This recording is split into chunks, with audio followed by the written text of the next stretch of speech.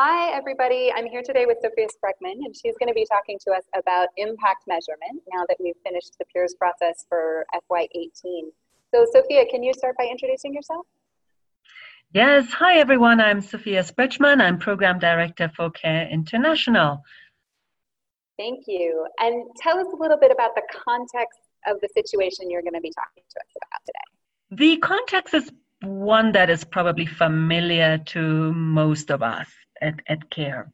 And that is that it's really tough to measure the impact of our work. As long as I can remember, and I joined CARE 24 years ago as a project manager of a project in Cambodia, a reproductive sexual health project at that time, really measuring the impact and sharing that impact more widely is challenging, especially because we are very concerned and fully active in bringing the impact to life and actually generating that impact. The time it takes, that extra mile to capture the impact, reflect about it, and use it not only for showcasing our success, but much more importantly, for learning from it, for a program cycle, for others, for using the evidence for advocacy is not easy to pull off. So that's the context, hopefully familiar to many of you. The very specific current context is that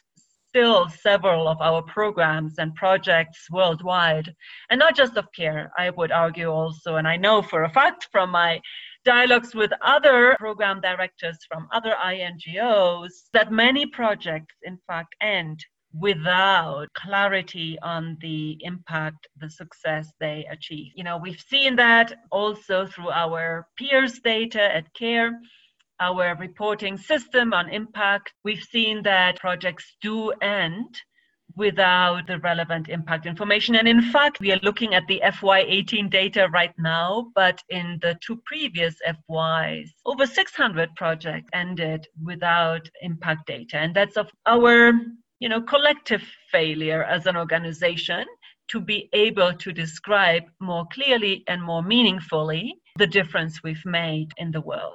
600 projects that haven't reported any impact data when they closed is a pretty big number. What is something we can do to move past that, or what are some pieces that are in process to help us get better at this? One of the most important ways forward is, of course, first be much clear about what we want to measure and start, if I may say, relatively small, with not too big of an ambition, otherwise we will never succeed. And I think that's already one of my kind of learnings and from my own failure. Whenever we've tried to set up complex, heavy systems with too many indicators, it's hard to move forward, or rather we never do. So part of the addressing failure is also trying to find ways forward that seem achievable and possible. And we're already seeing that at CARE right now.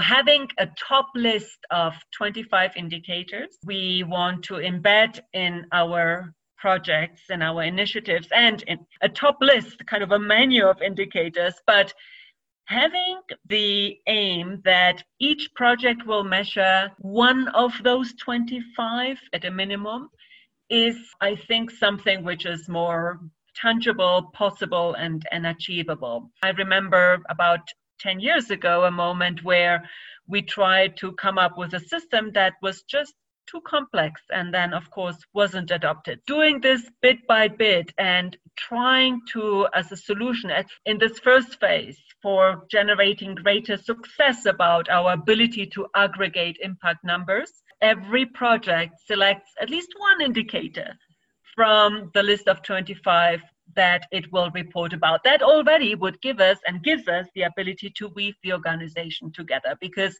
if every project, every initiative, every advocacy initiative at least uses one indicator to weave together a collective story, that in itself helps us bring that collective story into shape. Importantly also, these indicators coincide with Sustainable Development Goals indicators. So because at the end of the day, frankly, we not only want to say that CARE had a given impact, of course that's important, we do also want to show CARE's impact, but more importantly, what CARE's contribution was to the impact that the world has set out to do. We want to be able to show that CARE is aligning with the poverty fighting agenda that the world has agreed to follow. And by doing so, by using indicators which coincide with that global agenda of SDG indicators and projects being able to measure at least one of them, hopefully, again, we can not only weave the CARE story together, but weave CARE to a larger global agenda that fights poverty. So that's definitely one of the main ways forward. Simplifying what we're asking for, starting small and building success, and tying ourselves into broader global agendas are all ways forward. What are some of the things that are getting in our way? Well, first and foremost, investment of our programs, and understandably as it should be, is actually creating the impact. So the resources we have left for then analyzing the impact are usually quite tiny. A lot in CARE and in all INGOs is invested in the first kind of step of the program cycle, which is the design phase and writing the proposal, because that's also what allows us to obtain the resources through a solid proposal to then, do the exciting work we do.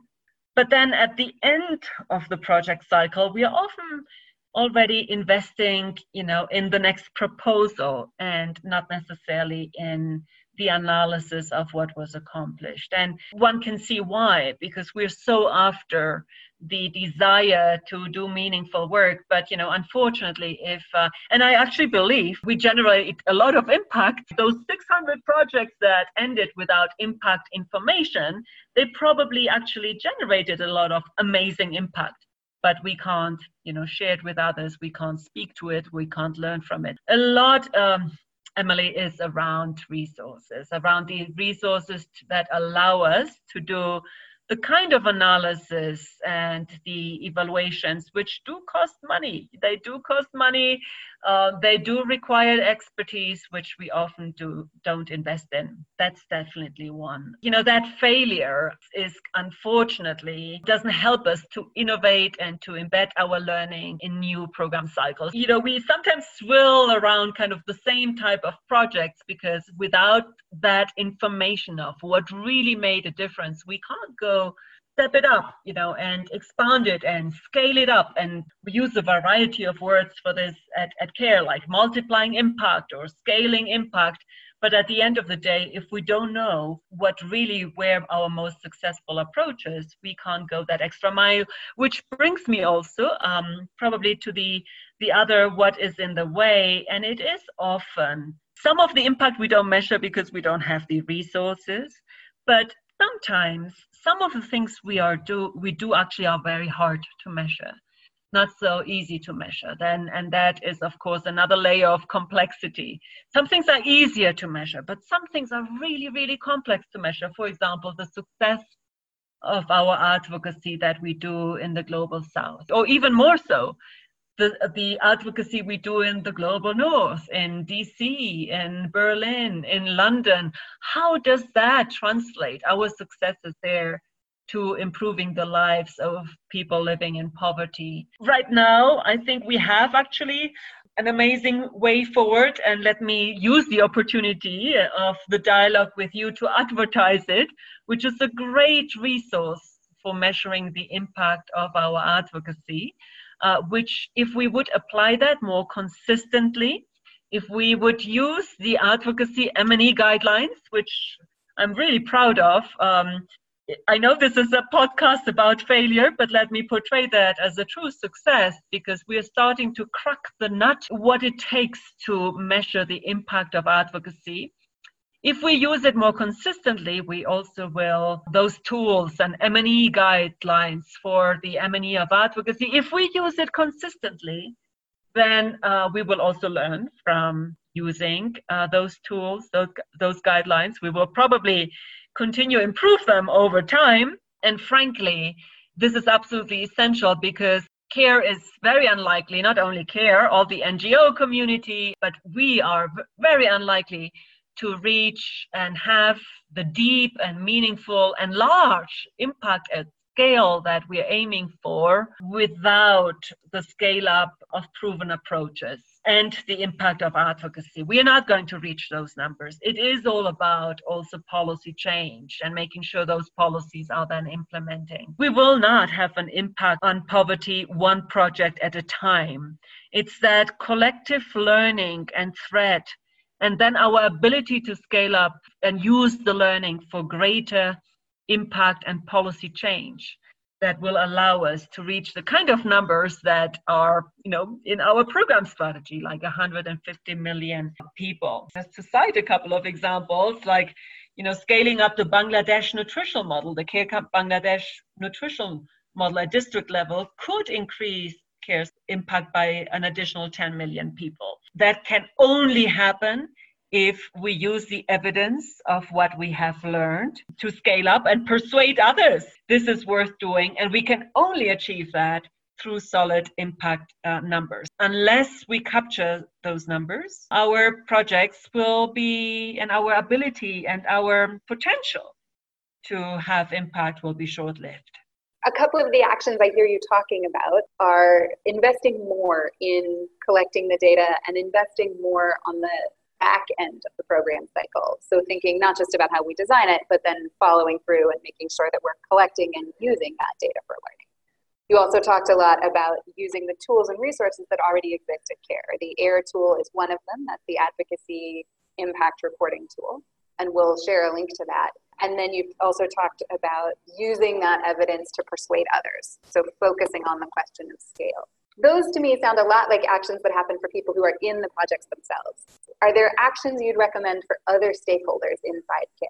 Absolutely. I mean, we do need all staff working on fundraising to, of course, describe the importance of this very clearly to our donors. That's certainly key. Of course, donors get excited by making a direct difference on poverty and want also their resources to fund action. Being very clear about the need to learn from our actions and the ability to communicate the successes to larger audiences, I think, is central. So having everyone pitch this important story of, unless we have solid M&E and solid learning, we want progress and won't be able to make a bigger splash and a bigger difference. That's something we all need to be really well versed about. Of course, we need colleagues from communications help us. Some of us that live and breathe programs sometimes tend to communicate a bit more complex messages about the success of an evaluation, a program rather, and the success or failure that it portrays.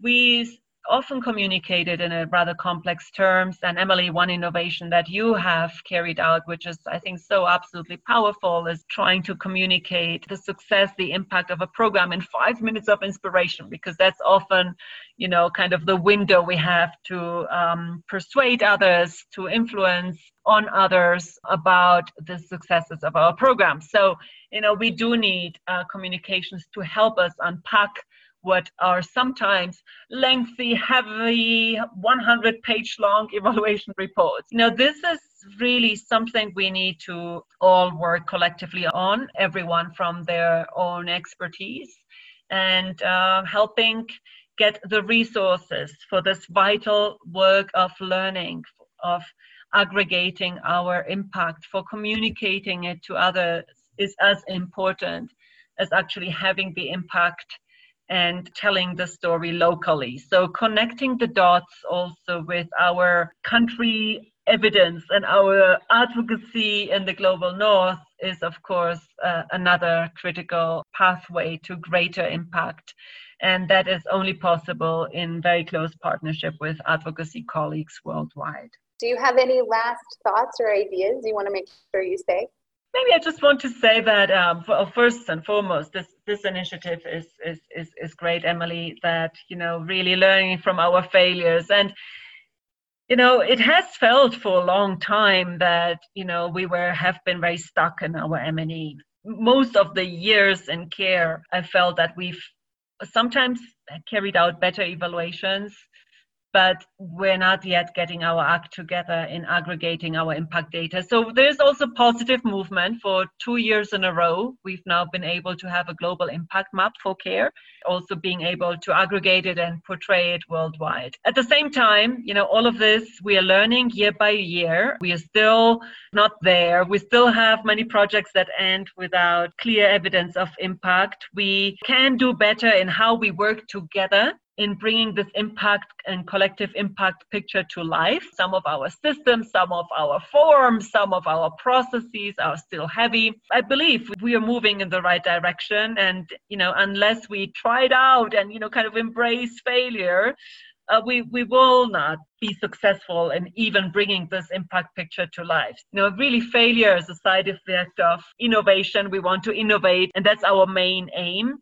And by attempting to innovate, yes, we will not always get it right. And sometimes we will not always get it right in our actual programs, and we will not always get it right in our M&E. But unless we try it and try to build a collective learning and picture of care's impact, we will also not learn about how to have simpler, easier, more user-friendly systems for aggregating our data. Let me thank everyone listening for your immense patience with us, with our failures, sometimes peers not having always the most user-friendly forms. And I know they can be better, but your feedback and your suggestions has helped us over the years to hopefully develop systems that are better year by year. No one has here the perfect recipe, the perfect solution. No INGO has. In fact, some are looking at us and asking us about how we even have been able to build an impact map, which if you look at the websites of other INGOs, they frankly don't have. They have maps about reach. I know it's kind of a year by year learning from what is not going so well to try, hopefully, in a couple of years' time, have systems and processes that are even smoother, easier to use, and provide data more clearly, faster, in easier ways without it being a terrible burden as it sometimes is for all of us. So thanks for everyone's patience with our failure, not yet to have a ready-made kind of system in place, but with everyone's support and suggestions and feedback, I think we are getting there, and that in itself is worth celebrating. And thank you, Emily, for your leadership in this process. Thanks everyone for listening. You can find more of the tools and resources Sophia talked about in the box below this podcast where you clicked on the link, and we look forward to having you join us next time.